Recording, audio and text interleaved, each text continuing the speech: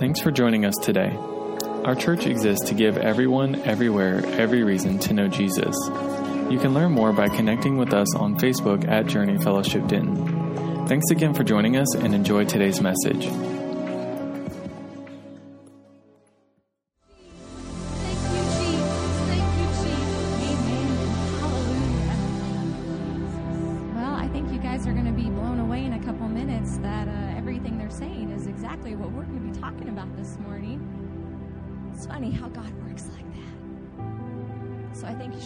Trust that God has a word for, I'm telling you, a lot of you this morning. I have felt a heaviness on my heart for weeks.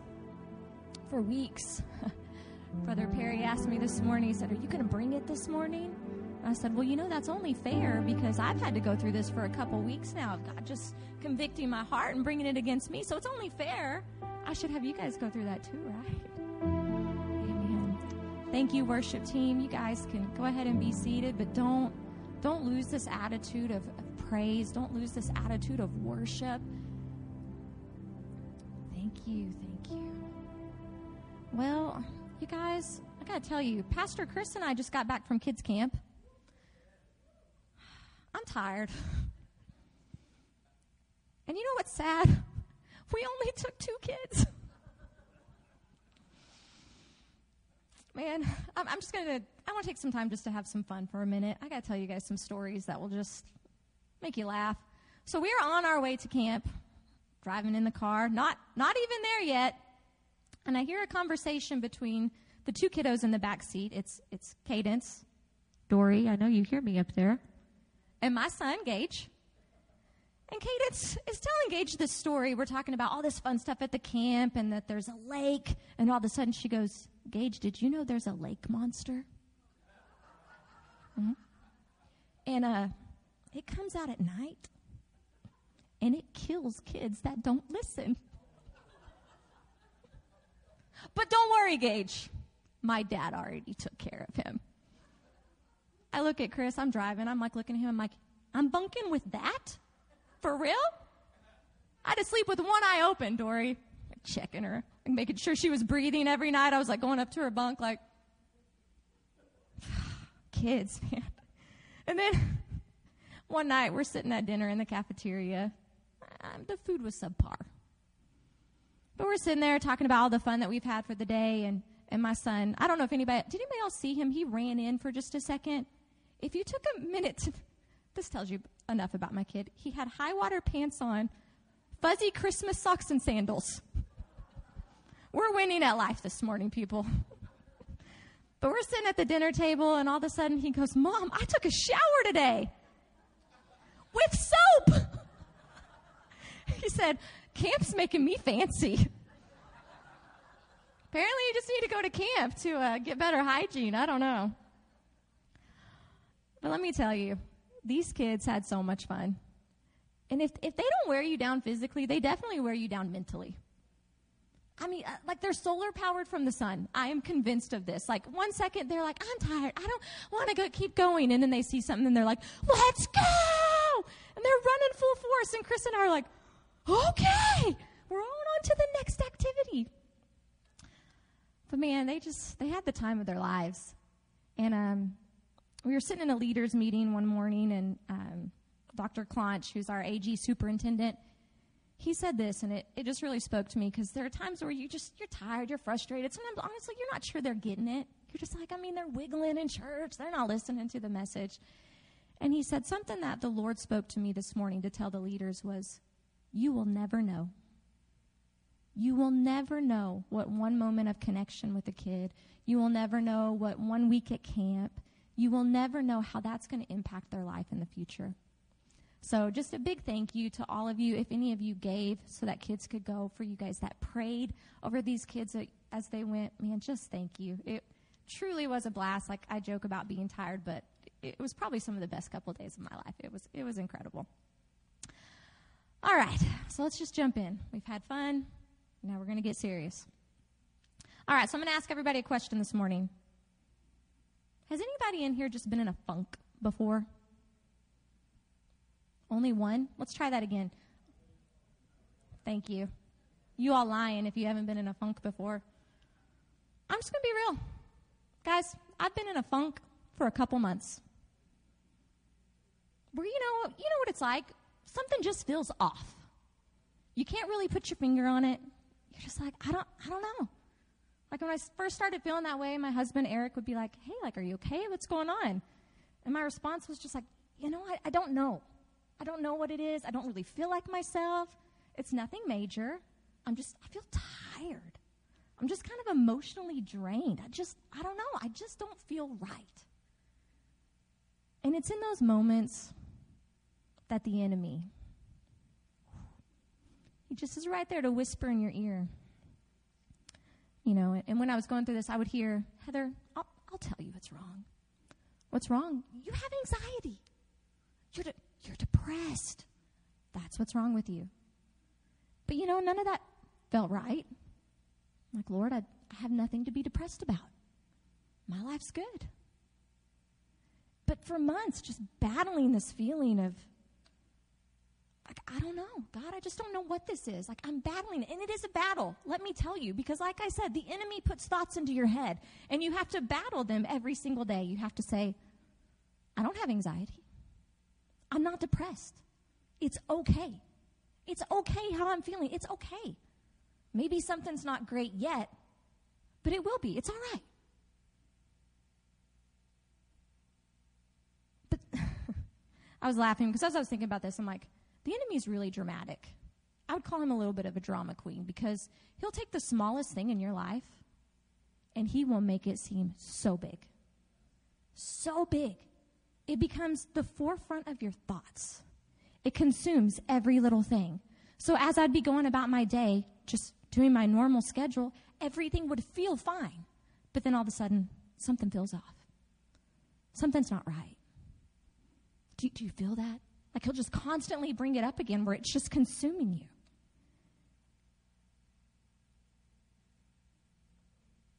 And as I was going through this, it's been since probably April.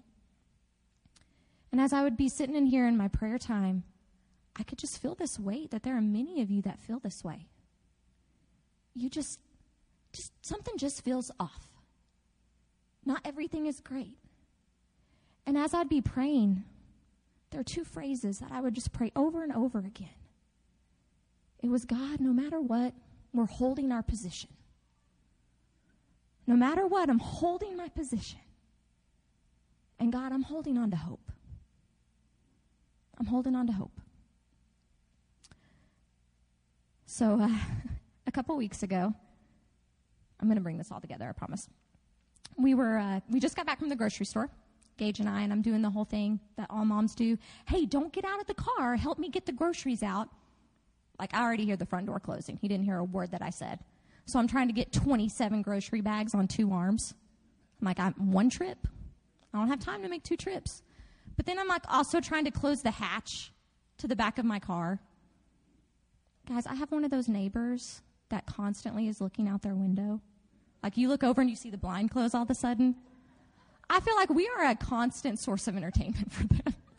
Because I know I looked a mess with all these bags hanging. I'm like already short, trying to grab it, and I have to do like this little jump and hope you reach it the first time. Sometimes it takes 3 tries. Finally get it closed, and I'm walking in the house, and it was like I got hit by lightning. How many of you know God can speak to you in the most ordinary part of your day out of nowhere? And God spoke something to me. He said, you are unsettled. You're unsettled. And it was like a light bulb just kind of went off in my head. I'm like, that's my feeling. That's my feeling. I'm unsettled. And God knows how my mind works. I love that God knows us so much. He knew that whenever I got that word, immediately I would go into my house. I'd grab my dictionary, and I'd go, what does this really mean? I will dissect this word until I just find something that just speaks to my soul. And one of the definitions of unsettled is this: it's not yet resolved. This is even more how God knows my brain is going to work. I see that word resolved, and it took me back to 4 years ago we were doing a study on the book of Daniel in youth. And in the very first chapter of Daniel, verse 8, I'm going to read it to you. It says, "But Daniel resolved not to defile himself with the royal food and wine, and he asked the chief official for permission not to defile himself in that way." 4 years ago, that word stuck out to me when I was writing a sermon for youth. It had nothing to do with this, but yet I remembered that word. And I came back to it, and that's what we're going to talk about this morning. If you'll bow your heads, we're going to pray. God, I just come to you this morning. Lord, I thank you so much, God, that you're speaking to our hearts and our minds today. Lord, I pray, God, that you just prepare the soil. Lord, help us to receive your word. Help us to walk in victory. God, I pray that some of us today, Lord, we find a settlement, Lord, between our heart and our mind today, God, that we hold on to who you say we are, and we hold on to hope, God, because our hope is in you. We love you, Lord. We thank you, Lord. Anoint my words today. Everybody said, amen. All right, so I want to catch you up on kind of what's happening in the book of Daniel at this point. This is everything that's going on between verses 1 and 7. So at this point, Israel is divided into two kingdoms. You have the northern kingdom of Jerusalem. It's captured first by Babylon. And then you have the southern kingdom of Judah. This is where Daniel and his friends were from. Verse 3 tells us that Daniel and his friends were from loyal or noble families. The king more than likely chose to take them because he didn't want them to rise up and lead a resistance against him. Hey, if I take the noble families, they can't do anything. It also meant that Daniel and his friends were well versed in Moses' law. Literally from the day they were born, this is something that is recited over them, something that they will know. They will know the law. But Daniel and his friends also are growing up in a time where the Israelites had forsaken God, and God removed his hand from them. King Nebuchadnezzar, what do we call him in youth, guys? King Nebi. It just helps. It's shorter. You can only say Nebuchadnezzar so many times. So if I say King Nebi, that's what I'm talking about. King Nebi wanted young men that were not set in their ways. He wanted young men that he could manipulate and assimilate into Babylonian culture. Historians estimate Daniel and his friends could be anywhere from 14 to 17 years of age. And I pause here because when you read that, you already know this is a miracle from God. Sawyer, I love you, but I've been doing youth ministry a really long time. And it is very rare for a young man from the ages of actually 11 to 16 to make a good choice. I'm sorry. I'm going to say it. If you've had sons, if you've had a brother, if you're a man yourself, you know there was a while that your brain just left your body. It just left your body for a little bit. And for some reason, when you turn 17, it comes back. And all of a sudden, you're like, oh, man, you're so awesome. I tell Sawyer this all the time. Bro, for a while, I did not like you. And then all of a sudden, I was like, dude, you're the greatest kid ever. You're so awesome. So we already know this is a miracle. The fact that Daniel and his friends that are this young made such a wise and courageous decision. So a part of this assimilation process was that these young men were to eat a portion of food that came from the king's table. Can you imagine? I think of this feast in my head, like huge grapes, the big pig that's sitting on the platter, and Daniel and his friends are like, I mean, it's not a big deal to eat the food, right? It's a really big deal to eat the food. Because that food came from animals that were sacrificed to a false god. And the Israelites had really strict food laws. So King Nebuchadnezzar, he's smart. He thought, if I could get them to eat the food, I will see how much they have compromised. Because if these young men that know the law of Moses so well, if I can entice their eyes, if I can get them to eat the food, I can get them to follow my laws, and I can get them to serve my gods. King Nebuchadnezzar even took it so far as he gave them new names. Daniel, which means God is my judge, became Belshazzar, derived from Bel, who was the Babylonians' chief god. Hananiah means grace and favor of God. He became Shadrach, which denotes idolatrous favor and inspiration of the sun god. His name change depicts the contrast between the favor of God and the favor of the world. Mishael was a combination of two Hebrew words meaning resemblance to God. His new name, Meshach, said he was devoted to the chief goddess of beauty and pleasure. The name change tried to make him a lover of pleasure instead of a lover of God. Azariah means God my help. He became Abednego. It means son of Lucifer, and contrasted between being a servant of righteousness or a servant of sin. That's everything that's going on. And I want to tell you all of that because I want you guys to understand what these young men are feeling. They are no doubt unsettled. Sometimes we get unsettled because things in life just change really fast. We're not prepared for it. New food, new culture, new names. They don't know what to do. They're unsettled. Just not sure which direction their life is headed. The future that they thought they had is now nowhere. Their very identities were being stripped from them. Everything is new and enticing. No one was watching them anymore. Their parents weren't around. They didn't have those royal advisors making sure they showed up everywhere on time, making sure they followed the laws. It's a new culture. They can be whoever they want to be. They can do whatever they want to do. No one would know. There's an argument probably going on in their minds, the flesh battling the spirit, because that's what happens when we're unsettled. Your mind says one thing, but your heart normally tells you something else. In your mind, it's the enemy whispering thoughts. You want to know what I've been hearing for the last 3 months? Heather, why are you even trying? You are unqualified. You are unworthy. You can't make a difference. What has the enemy been speaking to you? And you know when it happens, it's always in that quiet moment.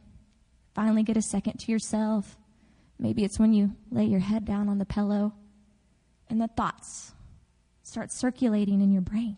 You know what I'm talking about. Some of you have been hearing those. It doesn't matter. You don't make a difference. No one loves you. Man, guys, he is such a liar. He will tell you things to make you feel so horrible about yourself. I imagine to Daniel what he was whispering in his head was something like, look at all of this before you. Just go for it. His signature is, no one will ever know. Because you know there are things that we can be tempted to do that no one would ever know about. Daniel, no one will ever know. But what did Daniel's name mean? God is my judge. Someone would definitely know. God. Verse 8 tells us, but Daniel resolved not to defile himself. Those 7 words tell us more than we could possibly imagine. Another version says Daniel purposed in his heart. That means that the depths of his soul came to the surface. In a time when he felt unsettled, he settled the argument between his mind and his heart. You see, they could change his name, but they couldn't change his nature. The enemy, he will label you with all kinds of things. When he tells me that I'm unqualified, you know what I say? But I'm called. Heather, you're unworthy. God is worthy. You're unloved. Nope. God loves me so much. He loves me so much. The king thought in just a couple of moments that he could undo a lifetime of teachings that Daniel held sacred. Teachings like one of them that he would know for a very long time is Deuteronomy 6:4-6. Hear, O Israel, the Lord our God, the Lord is one. The second he'd think about that is, I won't eat food sacrificed to false gods because my God is the only God. Love the Lord your God with all your heart and with all your soul and with all your strength. These commands that I give you today are to be upon your hearts. Or another one, Deuteronomy 10:12. And now, Israel, what does the Lord your God ask of you but to fear the Lord your God, to walk in obedience to him, to love him, to serve the Lord with all your heart and with all your soul, and to observe the Lord's commands and decrees that I am giving you today for your own good. To be obedient. Oh, but no one's watching. I'm still going to be obedient. When we're unsettled, one thing it's really easy to do and tempting to do is to let your mind wander. That's where the enemy gets you. He will let your mind wander and think about a lot of different things. Think about a better life. Think about how things could be better. He just lets your mind wander. It's so tempting to do that. It's tempting, but it's also dangerous. It's dangerous to let your mind wander too far from the things of God. Our thoughts should reflect what's in our heart and not the other way around. Through this time, guys, I've come to realize something, and you might disagree with me, but it's okay if you feel unsettled here sometimes. It's okay. It's human nature sometimes to just feel kind of blah. But it is not okay to feel unsettled here. If you're unsettled here, you're not going to find a settlement here. You have to be settled in your heart. You have to resolve in your heart to do what is right, even though you may not feel like it. Going into this, Daniel had no idea how much one small choice would impact his life. It set the course for everything. As I was reading just this very first chapter, I thought, if Daniel would not have resolved in his heart to do what was right, the book of Daniel would not exist. It wouldn't exist. There would be no great triumph of Daniel in the lion's den. There would be no interpretation of dreams. Shadrach, Meshach, and Abednego would never have walked in the flames with God, all because they made one small choice to resolve in their heart from the very beginning not to compromise. If you're waiting to resolve in your heart to do what is right after you've already done what is wrong, you have waited too long. It doesn't work that way. You have to resolve in your heart to do what is right. And sometimes doing what is right is to do nothing. When I first thought I kind of threw that word at you, that you guys would be like, what? Do nothing. And then it was pretty funny that all through worship, God was basically saying, I'm winning the battle for you. You don't have to do anything. So let me be clear. When I say you don't have to do nothing, I don't mean we get to be lazy spiritually. We definitely don't get to do that. But what was right for Daniel was actually him choosing not to do something. He chose not to eat the food. Let's pick it back up in verse 9 for you guys that are following along. Daniel 1, verse 9. Now God had caused the official to show favor and compassion to Daniel. But the official told Daniel, I am afraid of the Lord my king, of my lord the king, who has assigned your food and drink. Why should he see you looking worse than the other young men your age? The king would then have my head because of you. Verse 11. Daniel then said to the guard whom the official had appointed over Daniel, Hananiah, Mishael, and Azariah, please test your servants for 10 days. Give us nothing but vegetables to eat and water to drink. Then compare our appearances with that of the young men who eat the royal food, and treat your servants in accordance with what you see. So he agreed to this and tested them for 10 days. Once Daniel and his friends decided not to do something, they didn't waver on it. They held their position. And you have to hold your position too. Okay. I'm going to get a little harsh for a little bit. You guys buckle up, because I had to go through this too. It's not fun. Some of you, when you're unsettled, you have an instinct to run. You're runners. Things start feeling off. I got to get out. Got to get out of this situation quick. Got to get out of this marriage. Or, hey, maybe things are unsettled at home, and if we just take one more vacation, if we just get out of our home, or if we just get that one more thing, you just run.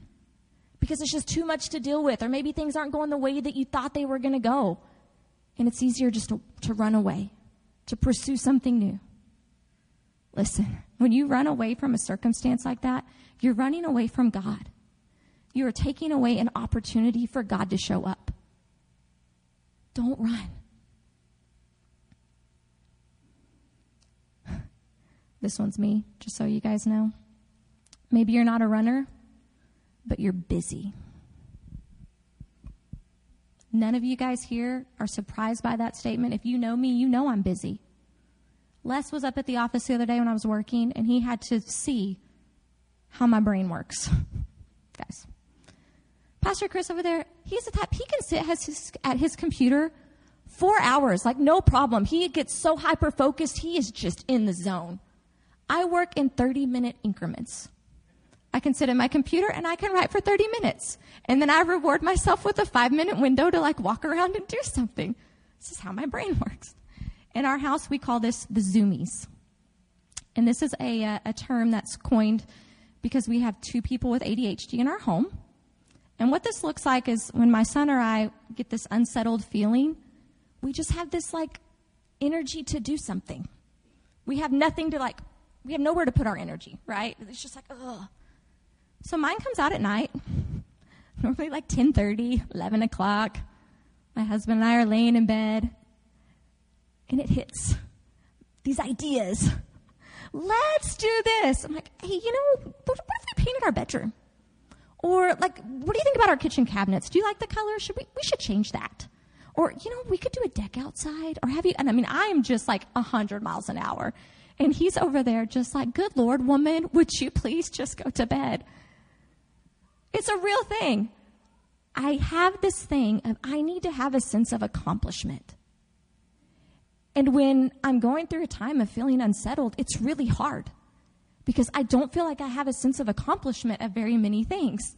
And so that's what that looks like, just needing to find a purpose, needing to find a sense of accomplishment. Is anybody else like that? Please tell me I'm not alone. Thank you. A few of you that are brave enough to admit it. I want to share something with you. I thought it was so great to be busy. I'm doing so many things. You know what God told me? He said, you are using busyness to avoid my presence.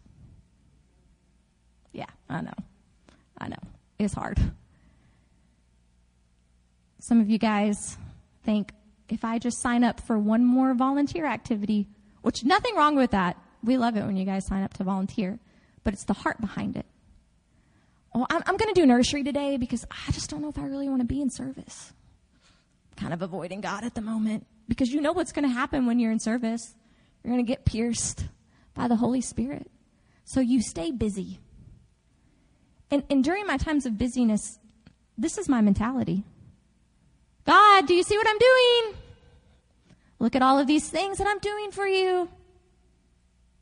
Do you hear that? Look at me, God. Look at me over here trying to earn something. Because when things get tough or the hits just keep coming, you can go into an earn mentality. Like we start thinking that God is allowing things to happen because we're not doing enough for him. We know the truth, right? But the enemy says that. These things are happening to you because you're not doing enough. So I'll do things and I set up to show God up. I'm like, I'm going to show God up. I'm going to show God that I can do all of these things. But listen, you can do things for God and your heart can still be very far from him. When we're unsettled, what we need to do is nothing. Whether you're a runner or you're busy like me, the bottom line is the same. You're restless. A lot of you just feel restless this morning.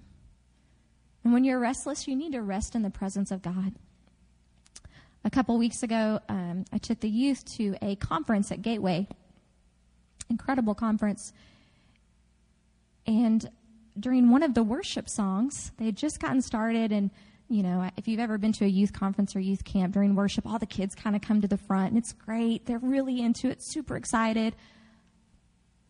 But all of a sudden, the worship leader just stopped because the kids were a little too excited. And he said, I want you guys to stop. He said, we're not up here to be musicians to entertain you. This isn't a concert. We are here to be in the presence of God. And he made them all stop. He said, I don't want you to clap. I don't want you to do anything. I want you to just be still in the presence of God. He said the enemy is so good these days at distracting you with so many things.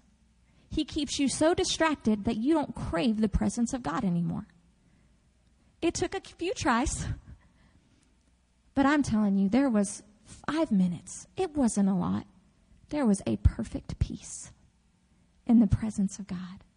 And more was done in that 5 minutes in the presence of God than any of the speakers that went up there and gave an incredible message.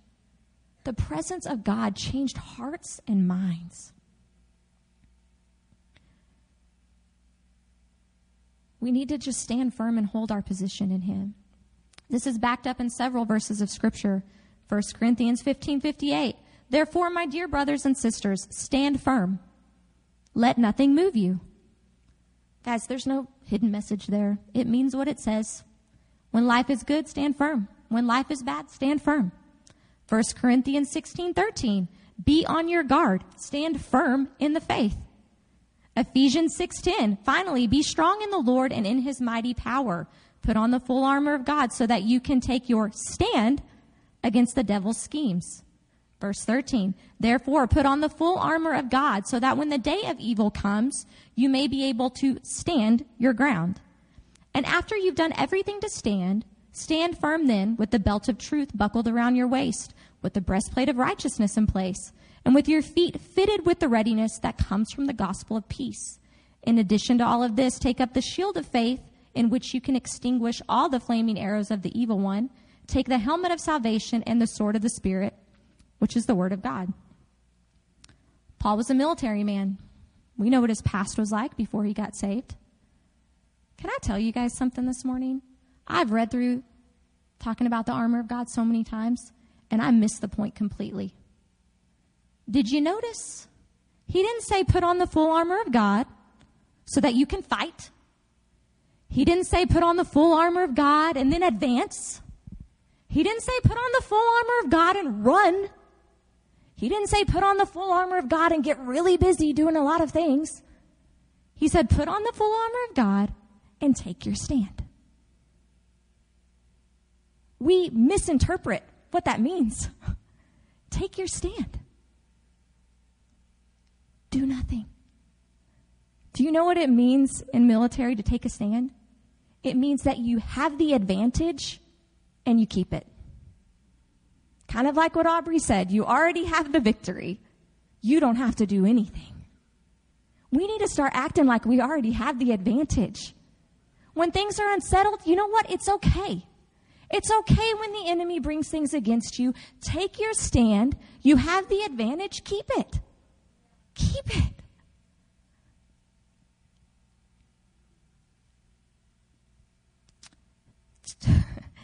We are to stand so that when the day of evil comes, we can withstand it. I'm sorry, guys. I like the dictionary. To withstand, do you know what that actually means? It means you're unaffected by it. So that when the enemy brings schemes against you, move on. I ain't worried about you. Doesn't even bother you. We get so worried about things that haven't even happened. The what ifs. When they show up, you go, not today, Satan. You shouldn't even hear them. You got that helmet of salvation on your head. You got that shield of faith. And you don't even have to move with it. You just have to stand there. When he comes against you, you just go, you've already lost. I've got the high ground. I don't have to do anything. At the end of those 10 days of being tested, verse 15 tells us that Daniel and his friends looked healthier and better nourished than any of the young men who ate the royal food. They did nothing. Did nothing but trust God. They did what they had always done. They kept eating the food they've always eaten. They kept trusting God like they've been trusting him. They did nothing different. They just kept living for him. That part of the test, it lasted for 10 days, but it wasn't finished yet. The time set for training was 3 years.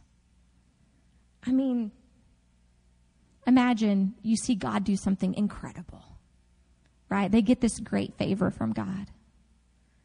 But 3 more years. We just got to go 3 more years. The Bible doesn't tell us anything else happens in that 3 years. Was God silent? We don't know.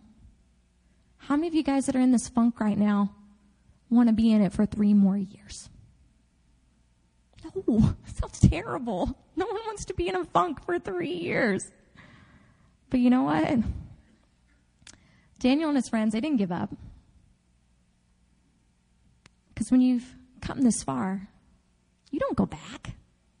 You just say, we're going to keep going ahead. They didn't give up. And you can't either. You have to hold on to hope. Daniel, would you go ahead and come if you don't mind? There's been a verse that's just, you get to that point when you're going through a hard time, you find a hold on verse that just, it speaks to you. And you're just not letting it go. And mine has been Hebrews 10:23. Let us hold unswervingly to the hope we profess. For he who promised is faithful. The word hope in the Bible is very different from how we understand it in our culture today. In our world, we think of hope as a wish. And we find ourselves treating God like that. As if we have these wishes for him to grant. I wish this would happen. Or I want this to happen. That's not what hope is. That's not what hope in the Bible is. Hope in the Bible is an assurance based on a conviction. It's the settled confidence that God will keep his promise. That God will keep his promise. The Greek word for hope in this verse is, it's a waiting hope. That's what it is. A waiting hope. My circumstances haven't changed. My marriage isn't better. I'm not healed. Yet. It's a yet. Maybe I'll go through it for 3 more years. Yet. I'm still waiting. I'm still holding on to hope.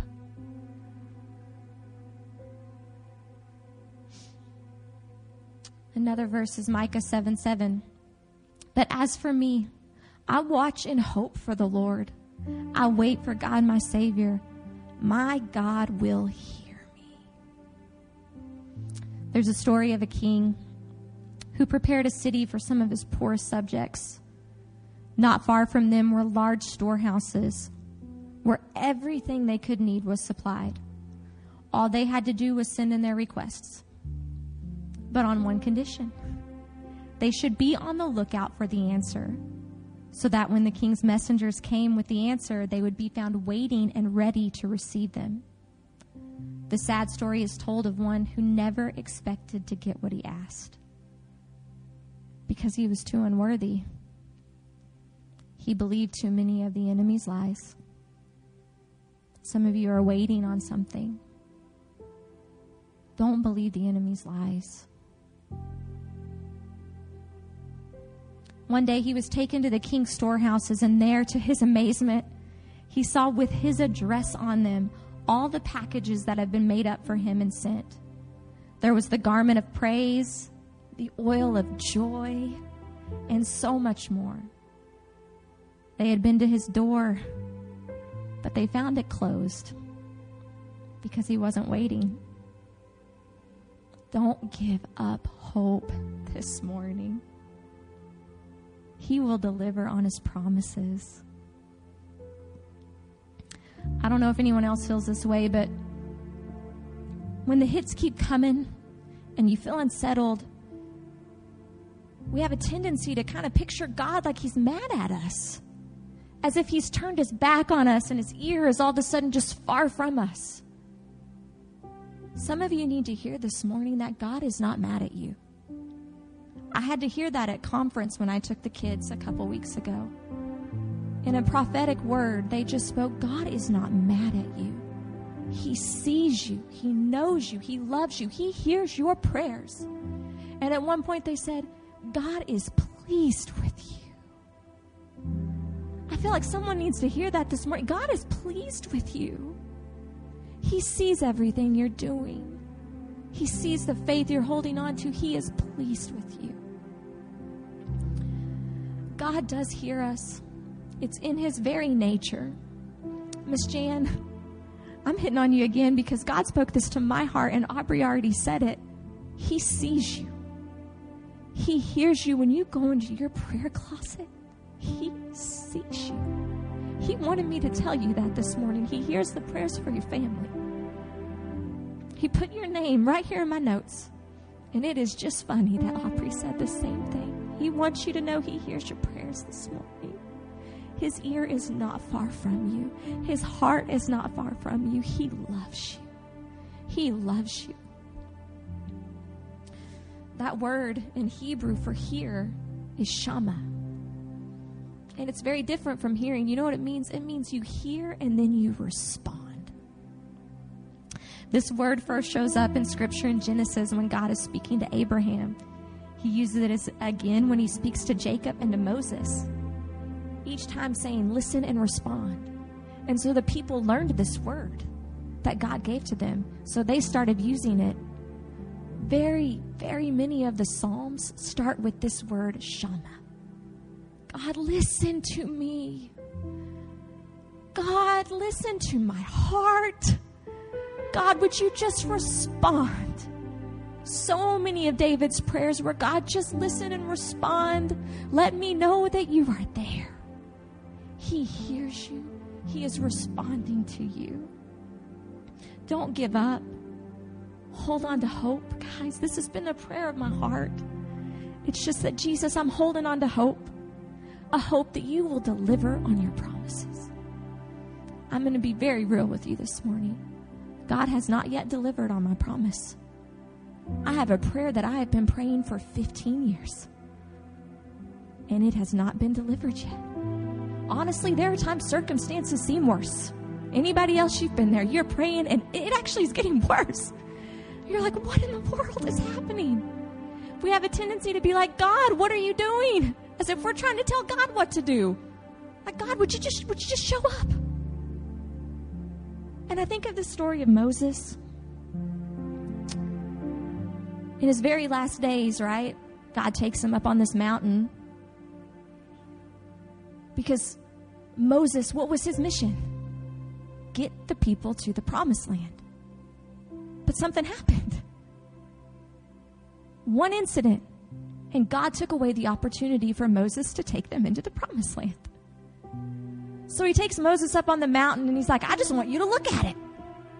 You're not actually going to walk in it, but I want you to look at it. And I got so hung up on that. I'm like, God, what? Literally his only mission was to take them into the promised land, and you took that away from him. What is going on? God, I don't understand. I reread the story recently. You guys, I reread the story. Go down 2 more verses. I'm going to read it for you this morning. 2 more verses. And Moses, the servant of the Lord, died there in Moab, as the Lord had said. He buried him in Moab. He is God himself. God himself buried Moses. He loved Moses so much that he was there with him in the very last breath that he took. And then he took the tender care to bury Moses. Guys, I missed the point completely. I was so focused on this promised land and this mission that he was supposed to accomplish. The mission was his relationship with God. That was the promise. It doesn't matter if I finish what I started. I finished what I started with you. I was so convicted. I thought, God, who am I to tell you how to deliver on my promise? You are my hope. My hope isn't all of a sudden restored just because my prayer gets answered. My hope isn't all of a sudden restored because it goes the way I want to. My hope is in him. And if I have him, that has to be enough. At the end of my life, I hope it's, you are my hope. Jesus, you were the most important part. Nothing else matters. If all you ever do for me is the fact that you died on the cross and you never do another thing for me, God, that's okay. It's okay. God is enough. He was enough for Daniel and his friends too. At the end of those 3 years, there were none equal to them. In fact, they were 10 times better than everyone else. But you know what? I don't think they cared about that. Because the rest of the book of Daniel is just them doing incredible things for God, just putting him first over and over again. They didn't care that they were better than anybody else. They don't care that they got the higher position. They said, it's God or nothing. It's God or nothing. No matter how you're feeling this morning, I just want to remind you we have hope. It doesn't matter what circumstances you're in. It doesn't matter what's going on in here.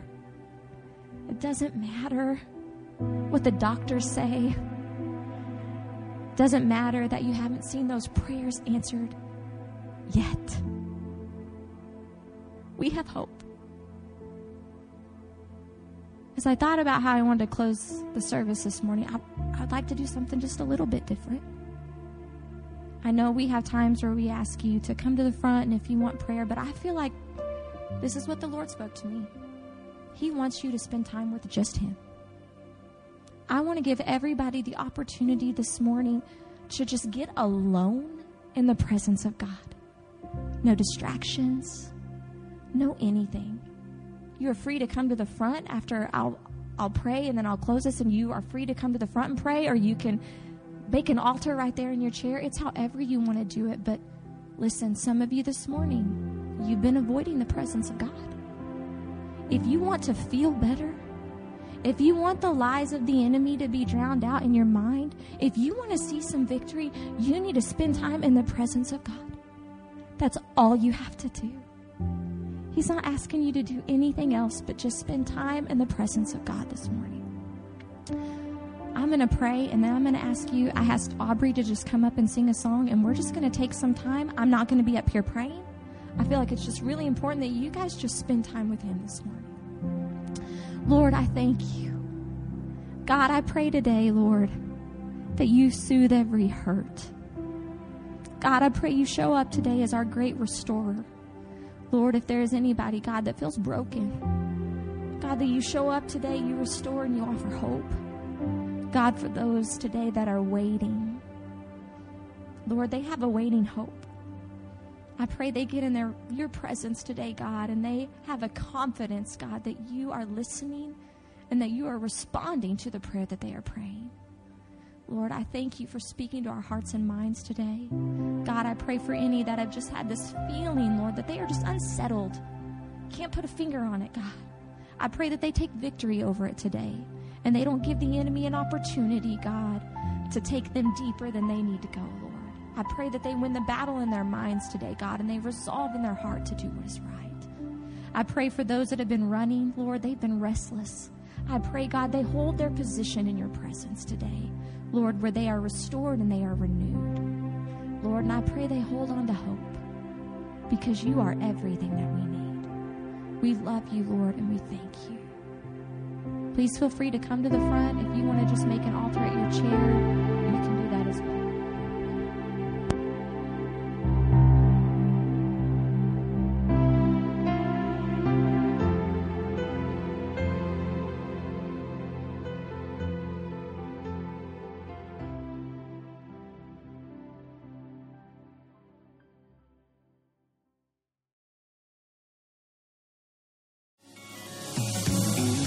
Thanks for listening to this message.